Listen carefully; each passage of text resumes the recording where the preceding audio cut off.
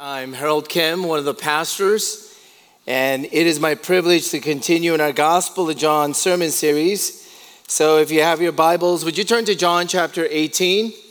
It'll also be projected overhead, verses 1 through 11. We're picking up at a very crucial point now. I've entitled it Agony for the I Am, as Jesus knows that he's making his way toward the cross.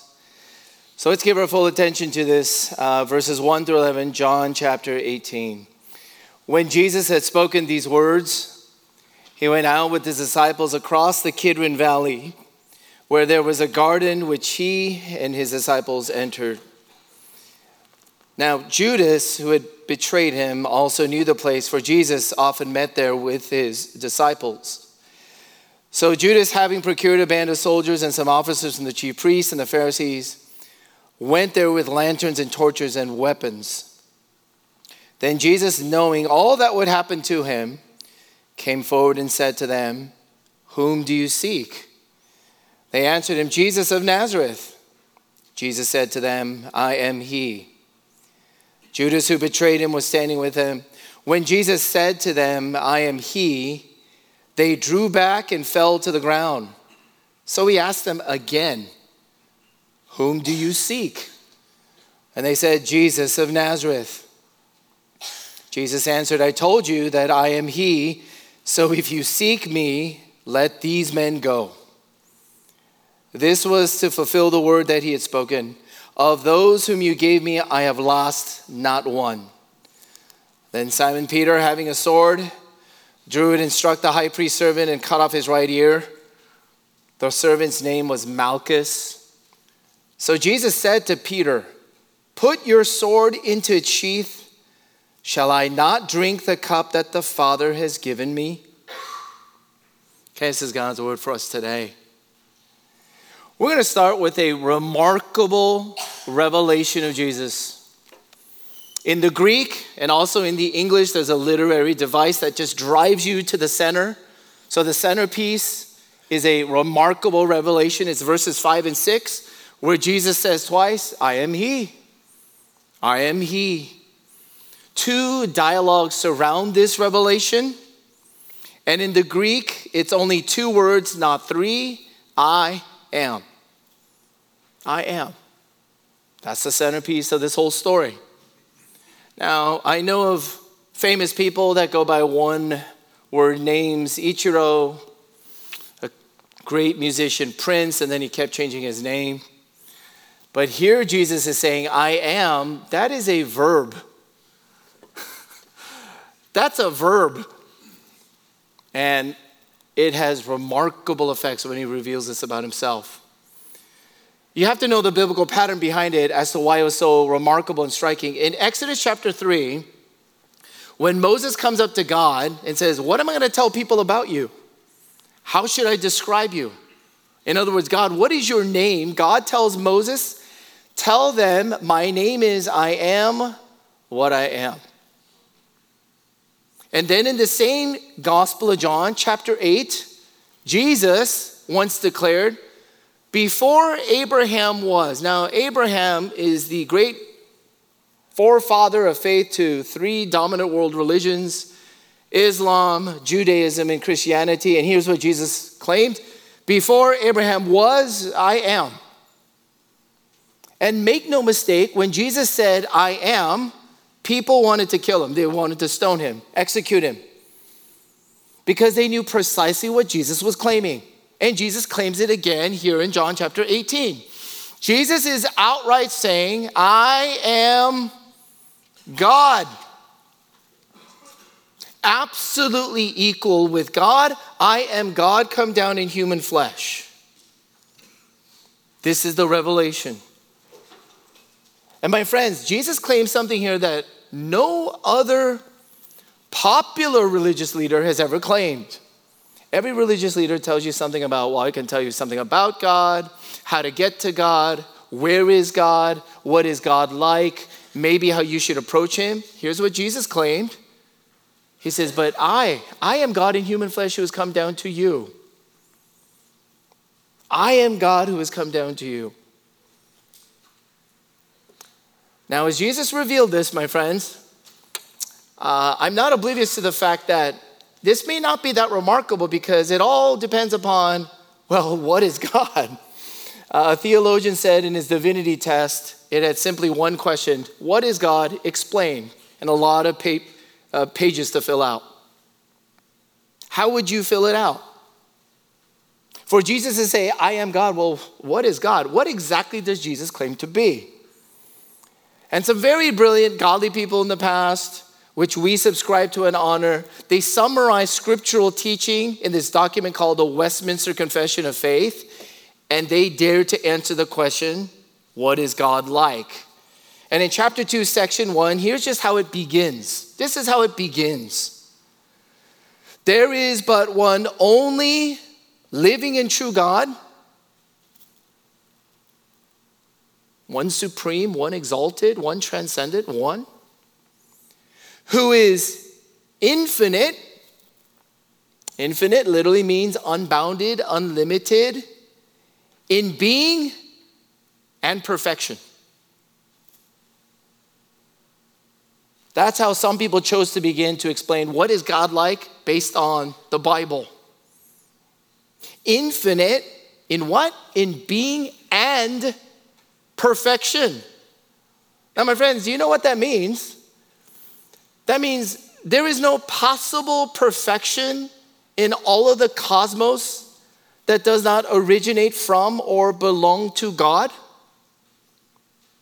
God possesses all possible perfections, all kinds of perfections. There is no perfection that is not from God. And how perfect is God exactly? Precisely, can you explain to me in his perfections, to what degree is he perfect? Infinite in perfection. So he is infinitely perfect in all possible perfections. Some people say these perfections are called his attributes or the essential properties of God's nature. This confession goes on to say God is self-existent and independent. God is not derivative. He's not dependent. Like, he's not reactive. He's not learning. He's not adjusting. He's not an overreactionary. He's not needing to be educated. He's not trying to download more information or data. Self-existent and utterly independent, he has everything in and of himself. His existence is necessary and prior and underived. One and only living true God who is infinite in being and perfection. He is self-existent and independent, and God is eternal. Eternal, popular titles of God is everlasting Father, Alpha and Omega, no beginning, no end. And along with his eternality and along with his infinite perfection, God is also immutable. Immutable, just old language that he never changes. He's unchanging.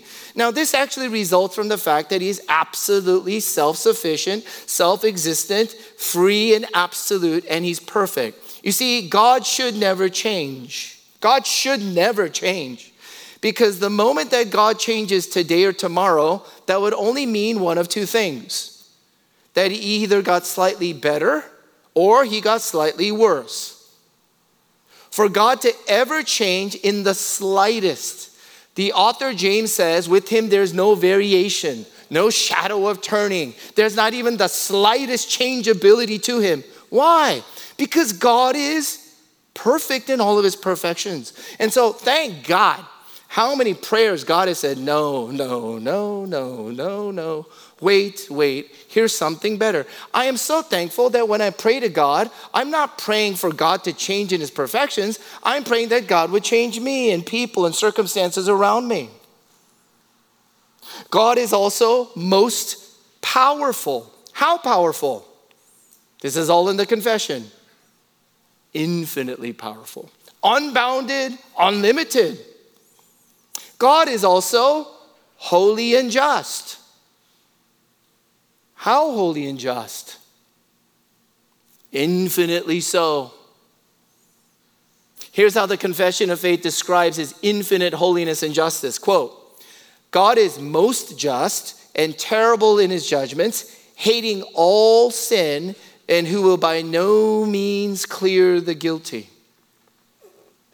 This means, my friend, every man or woman in position or power or authority or fame or wealth or influence who thinks that non-disclosure agreements will keep them safe for the rest of their lives, people who are hiding under financial and legal and manipulative, corrupted covers in Hollywood now are all being exposed. And I'm reading articles of how many producers and actors and mostly men are just shaking in their boots, quote, panicking that they themselves have treated women in the degrading, most awful ways with harassment and assault, which is utterly, utterly wicked and wrong. All of it being exposed, just even in this lifetime. Just with human judges, human reporters, human investigators, computers. My friend, God is infinite in his holiness and justice. No wicked deed or thought will go unpunished.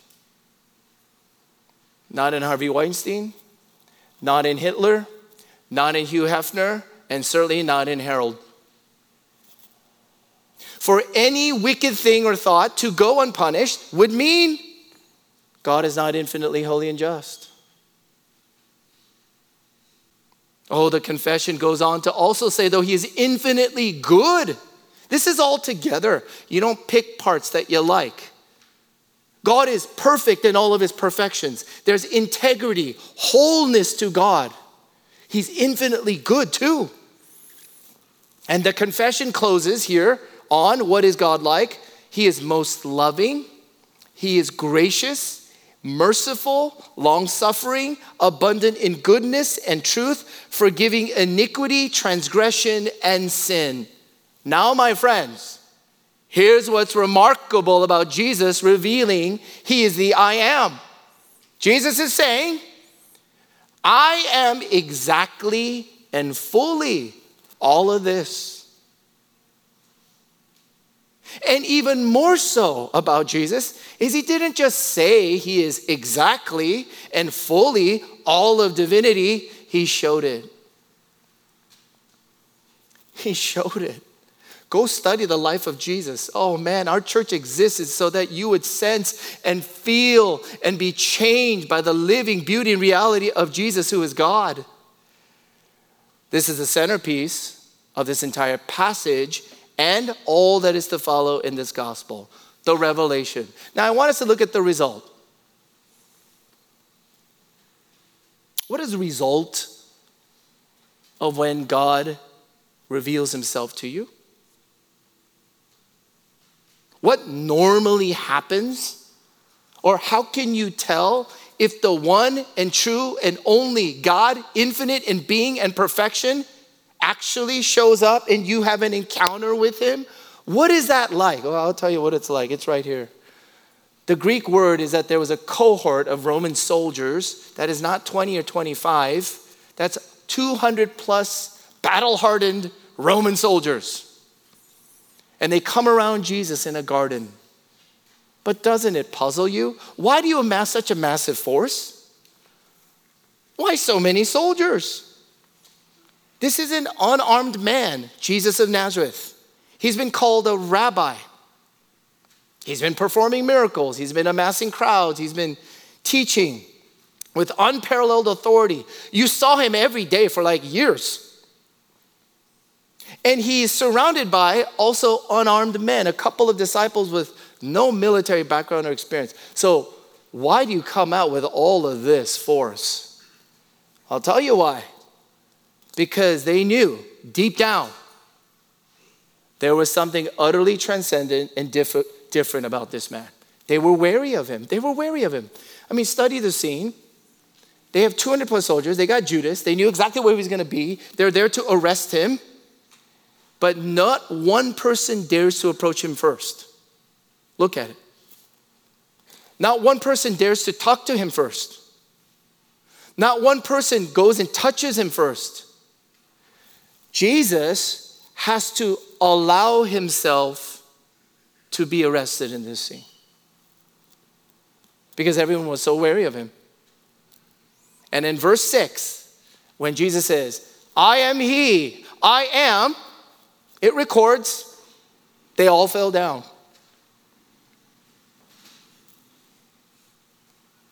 They all fell down. Like a massive earthquake where you feel like your body is falling apart. So most modern critics, most people even in this audience, you're going to read this as, oh, that's made up. That's an exaggeration. A guy by the name of H.E.G. Paulus, his take was that when Jesus revealed himself as I as he, the soldiers merely trembled and they did a double take. But John says, no, it went way beyond the double take. They fell to the ground. Now, how can we verify if this is true? How can you believe that the Gospels are first-hand historic records?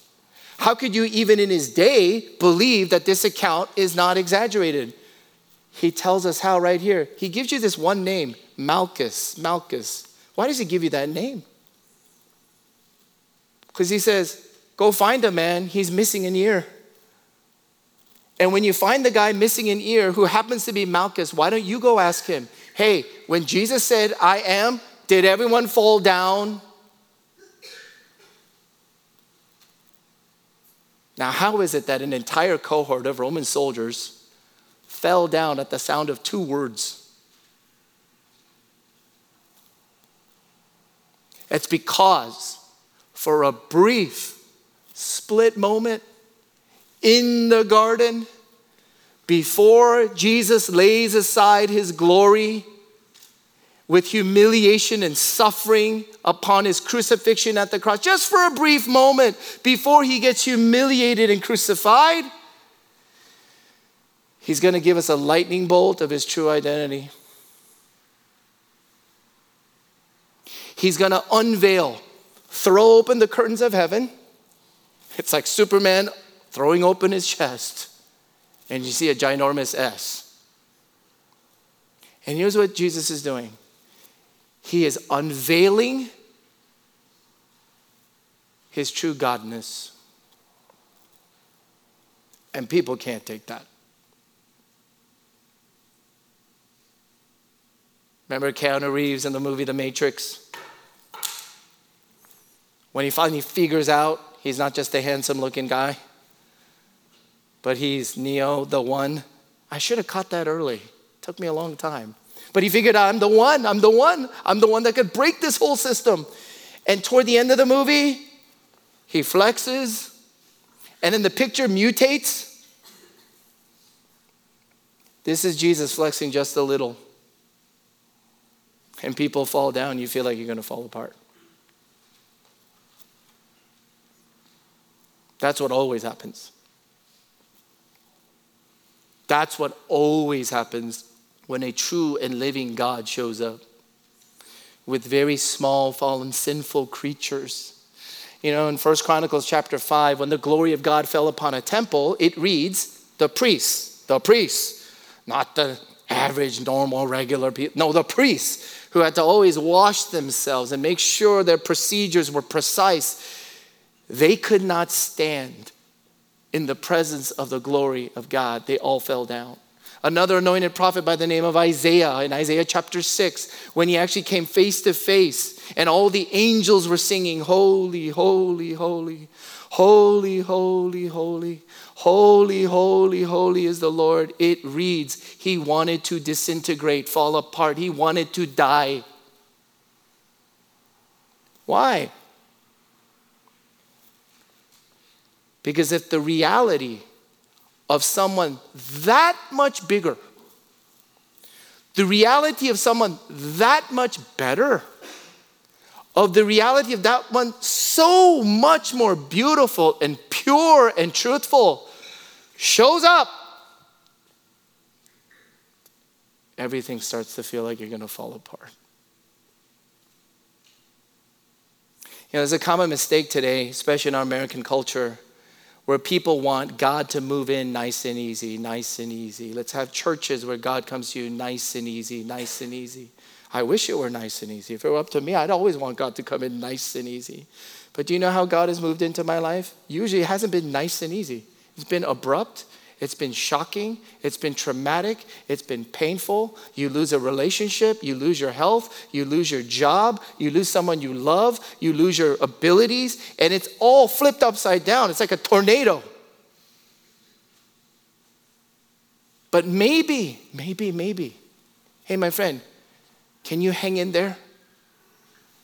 Maybe you'll find God right in there because God is helping you to see what is life? What is your life really all about? See, when Jesus revealed himself as God, purely God, people fell down. You feel so small.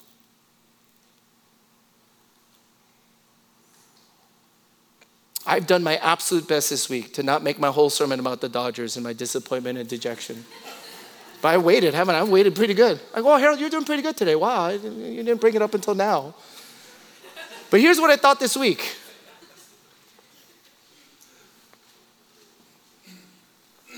I went back to a past trauma. I really did. I used to play in Torrance American Boys Baseball. It's called TAB. I happened to be a pitcher. Hard to believe. And I recollected that there was this one lanky, red, curly-haired kid named Scott Griffith. I will never forget that name. Scott freaking Griffith. His middle name must have been freaking. And it didn't matter what I pitched him. Curveball, which didn't really curve. Fastball, ball, home run. Next time up, home run. Next time up, home run, hit a car. Past the right field fence. And do you know what I instinctively did? I forgot how old I was. The next time he up, I hit him.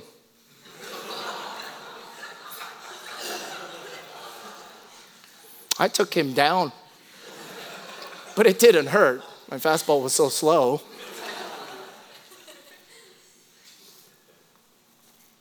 And I replayed to myself, what a wicked kid you are. Why did you do that? I'll tell you why I did that. I couldn't stand it that guy was that much better. You know, I don't even like going bowling with people who bowl near 200. I don't like you. Like, go somewhere else. And you see, what do you do with people who are, I'm not just talking slight, I'm just talking like infinitely better. Like they're just that much smarter. Or you go into the presence of some stunning, transcendent beauty. I have a friend who tells me about this old like pop star way back when I was like in college. And he met supposedly this woman in real life. And I asked, what was it like? And here's what he told me, almost verbatim. Harold, she's not human. Her skin glows like an alien. She's more beautiful than you could imagine. I said, this can't be right. But if you get in the presence of someone that much more superior, what do you do? What do you do? How much more with God? Bruce Lockerbie, in a book entitled Dismissing God, a modern writer's struggle against religion, traces Emily Dickinson, Ernest Hemingway, popular English lit authors, most of whom grew up in Christian homes, and he probes why most of them abandoned Christian faith. Conclusion: because the laws of God defy our lifestyles. Let me translate that. Why most people would abandon and be just so turned off by Jesus revealing I am, because that means I am not. For Jesus to reveal I am, that reveals you are not God. And this results in an overwhelming, sometimes upsetting, crushing, fall apart type of experience. But my friend, I want to tell you, That's usually how the living God works. The Jewish leaders, Pilate, Roman soldiers, Judas, everyone wants a king to do what they want him to do. C.S. Lewis once observed, the world will believe in a God that does nothing and demands nothing and leaves you alone, an innocuous God. So we have the revelation of Jesus. Make no mistake, he takes upon the very name of God and he shows that he is God. I am he, the revelation. Then you see the overwhelming result. But third, and how we need the third. There has to be a resolution, doesn't there? The resolution. Notice what Jesus said when he's about to be arrested and taken away in a garden. They keep asking, we're looking for Jesus of Nazareth, Jesus of Nazareth. And did you notice in verse 8? So if you seek me, let these men go.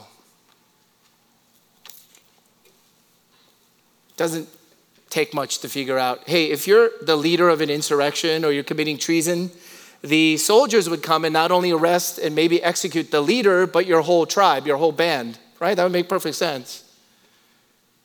And Jesus should have just given up Peter right there. Peter cut off the guy's ear, but in the next verses, literally the next verses, is going to deny him 3 times. And we just read, Jesus knows everything that's going to happen, but he doesn't give up Peter. He doesn't even turn on Judas, who led the soldiers to him. And he doesn't give up on his disciples, who basically fell asleep, according to the other gospel records, when he was a friend in his greatest need. He doesn't give them up at all. Here's what he says. Don't take them. Don't take them. Don't take them. Let them go. Take me instead.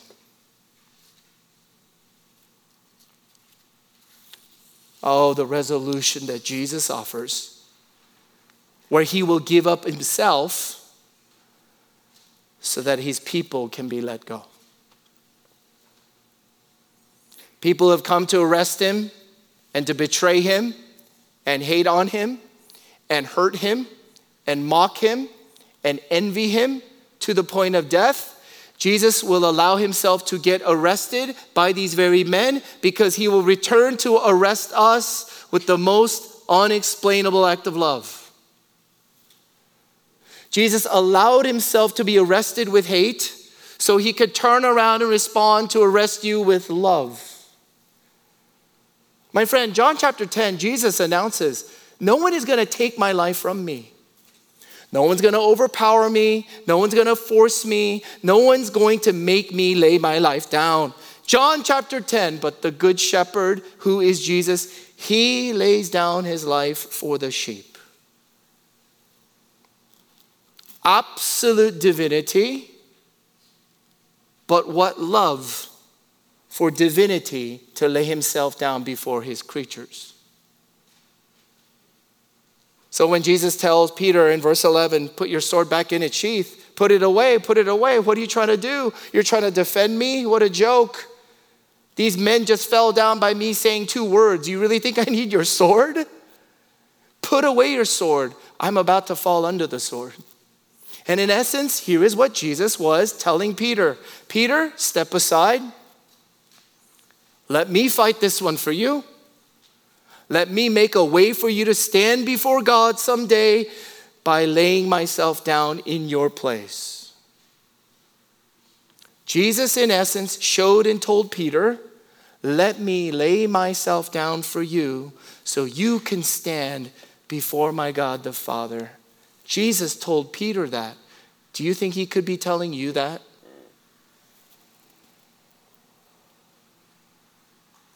Make a way, stand aside. It's not by strength, it's not by smarts, it's not by sword, but it's only by a substitute Savior. For when Jesus mentions, shall I not drink the cup that the Father has given me in verse 11? In the Greek, the word appears. This is the beginning of the agon of Jesus. The agon of Jesus. Oh, you know where we get the English word now. Agony comes from the Greek word agon. Because as you step aside and as a substitute Savior, he is resolute now This is his resolution. For any human being to dare stand before an infinitely holy and perfect and true God, Jesus must drink the cup that the Father gives him. What is this cup? In other places, he tells his disciples, you can't even drink this cup. What's in the cup? Jesus' agony begins with mentioning, I got to drink a cup. No other human being could even drink the cup. What's in the cup? What's in the cup? Do you remember God is holy and just? Do you remember that no wicked thing will ever go unpunished? And do you remember how holy and just he is? God is infinitely so. And in the cup is infinite punishment from an infinite God for infinite offenses, where all of us say, I can't stand it that you are God. I need to be God. And Jesus is saying, I'm going to have to drink that. Now, friends, just stay with me. Do you know that Jesus is the only one qualified to even drink that? That's why he told the disciples, you can't drink it. Remember what's in the cup? How much holiness, how much wrath, how much justice? It's not like a great, massive amount, insurmountable debt. No, let's go beyond that. It's infinite. So Jesus is the only one qualified because he himself is I am. He's infinite. He's God himself. So only an infinite sacrifice can gulp down and be suffer and executed of the price tag or the cost of what's in that cup. At the same time, Jesus, who is fully divine, had to also be fully man. He had to be fully human because only a human being can substitute and take the place of someone else, represent other human beings. And so of all the religious leaders or heroes or inspirations or gods out there, Jesus alone is qualified to even go through with saving humanity because the Savior has to be both fully and exactly human and divine. And he drinks the cup. J.K. Rowling, I've referred to it, and please, don't judge my lack of sophistication here. J.K. Rowling in the novels with Harry Potter has this one scene where Dumbledore, I don't know if he's human or not. All you nerds can tell me later and correct me. I don't know if he's human or not, but Dumbledore goes into this cave and there's this Horcrux filled with curses and basically it's the curse of Voldemort. Voldemort is Satan, if you can't figure that out. But anyways, but Voldemort's like the devil, and they're trying to get rid of Voldemort, and they have to get rid of this potion, this curse. And here's what Dumbledore, the wizard, the older one, tells Harry Potter before he drinks it. He, in essence, tells him, Harry, I know this is going to be so excruciating. It's going to drive me mad and senseless, and I'm probably going to beg you to kill me instead. Harry, I need you to promise me, though, as I drink this cup all the way down to the bottom, you will allow me and force me to do so.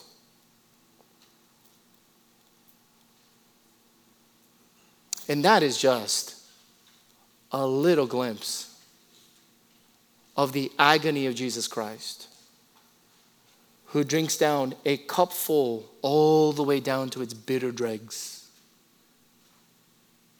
of wrath and punishment and justice that you and I so well deserve. But my friends, this morning, this is the gospel of Jesus Christ. That because of his agony, there is no agony left for you and me.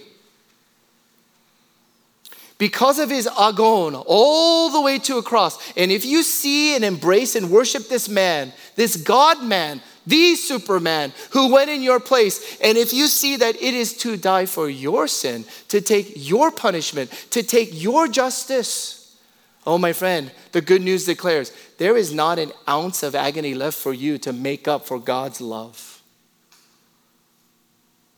Not one. You don't have to sweat more. You don't have to cry more. You don't have to bleed more because Jesus bled and cried and died. All of his agony, all the way down to the depths, is enough to make up for God to love you wholesale. immutable, infinite, eternal. Oh, you say, well, Pastor, but I'm still going through agony right now. What is that about then? You just said I have no agony left. Yes, there's no agony left for you to make up to be loved by God. But whatever agony you're going through now, here's all I know. I assure you it's not because God hates you. I assure you it's not because God likes you suffering. But I assure you that agony is going to be somehow redeemed in the infinite, remarkable love to come. My friend, this morning you can know that you can stand before a holy, perfect God, not because you're so strong, not because you're so spiritual, not because you're so smart, but simply because you know Jesus is a substitute Savior who laid his life down for you. Let him. And then love him for it. But I want to close with this. Not only did Jesus make a way for people to stand before God, let's close with this. Do you see how Jesus demonstrates the highest use of power? Jesus demonstrates a heavenly use of power. He basically demonstrates how you should use power. He surrendered his power, gave up his power, so that he could give life to others. He surrendered, laid his life down to empower and heal and touch and love and serve and give life to others. That is how Jesus uses power. All Christian leadership, all Christian ministry is not about gaining power and control. It is really about how to use power the way Jesus did. And the last 2 Sundays in a row, for some reason, I've had the privilege to be at where pastors become official, lifelong pastors. It's called ordination service. And I was able to give a charge, and someone else, I heard a charge, back-to-back Sundays. And our messages are basically the same. Because here's what we both shared. In a life where you really want to lay your life down for others, in a life of ministry, of service, of building other lives, I assure you, you will come to a point where you feel like you have lost all your powers. But at the limits and at the death of your own powers, my friend, at the limits and after the death of all your powers, that's where you can find Jesus Christ. And that's when he comes in and he flexes. Has Jesus taken your place so that you might stand before God? And is Jesus teaching us, shaping us to use all power the way he has used it with us? Let's pray. Father in heaven,